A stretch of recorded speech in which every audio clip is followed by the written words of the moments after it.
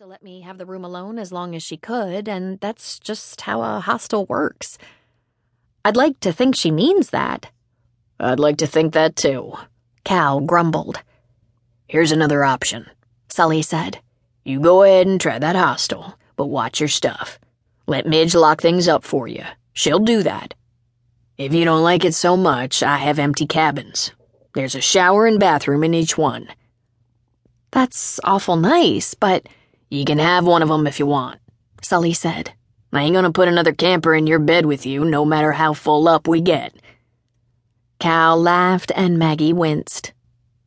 What's the rent on one of those cabins? Sierra asked. Well, let me think, he said. He rubbed the back of his neck. Bathroom needs regrouting.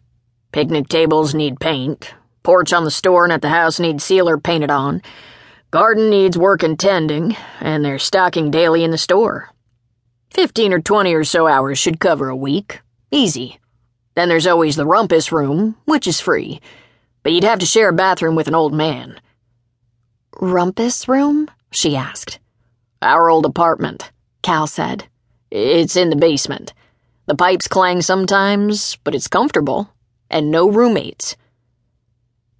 They visited for almost 2 hours when Sierra noticed that Sully was getting a little fidgety.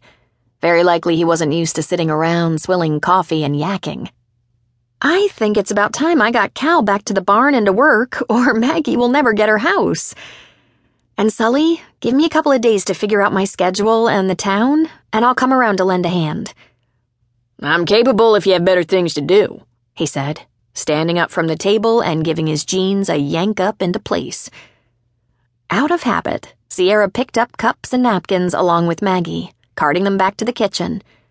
She stopped to look around a little bit, intrigued by the supplies that ranged from food to ropes to tools. There was even a bookshelf full of secondhand books.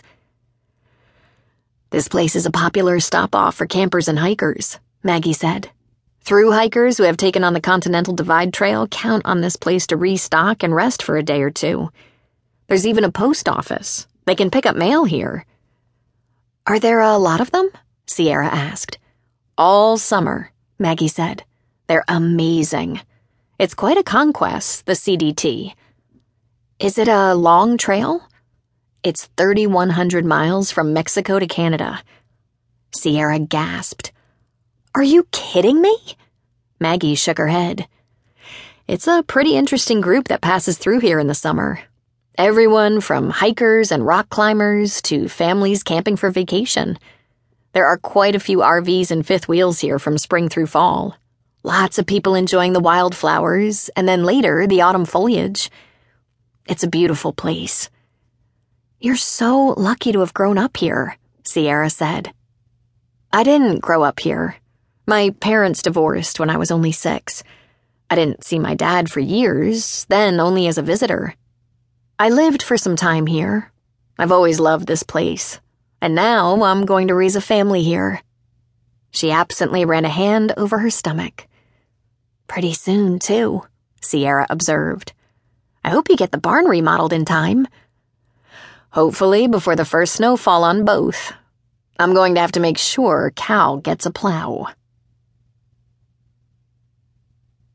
Sierra went back to Timberlake and continued her exploration of the town.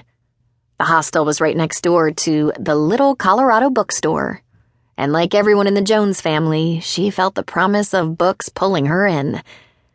Books had always been their salvation, their only means of learning while they traveled, the only real entertainment they had.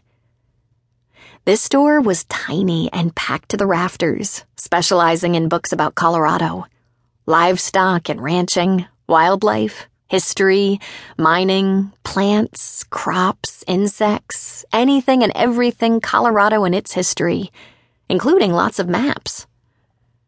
They also carried fiction pertinent to the state. She learned that it wasn't a busy store, but the customers were steady.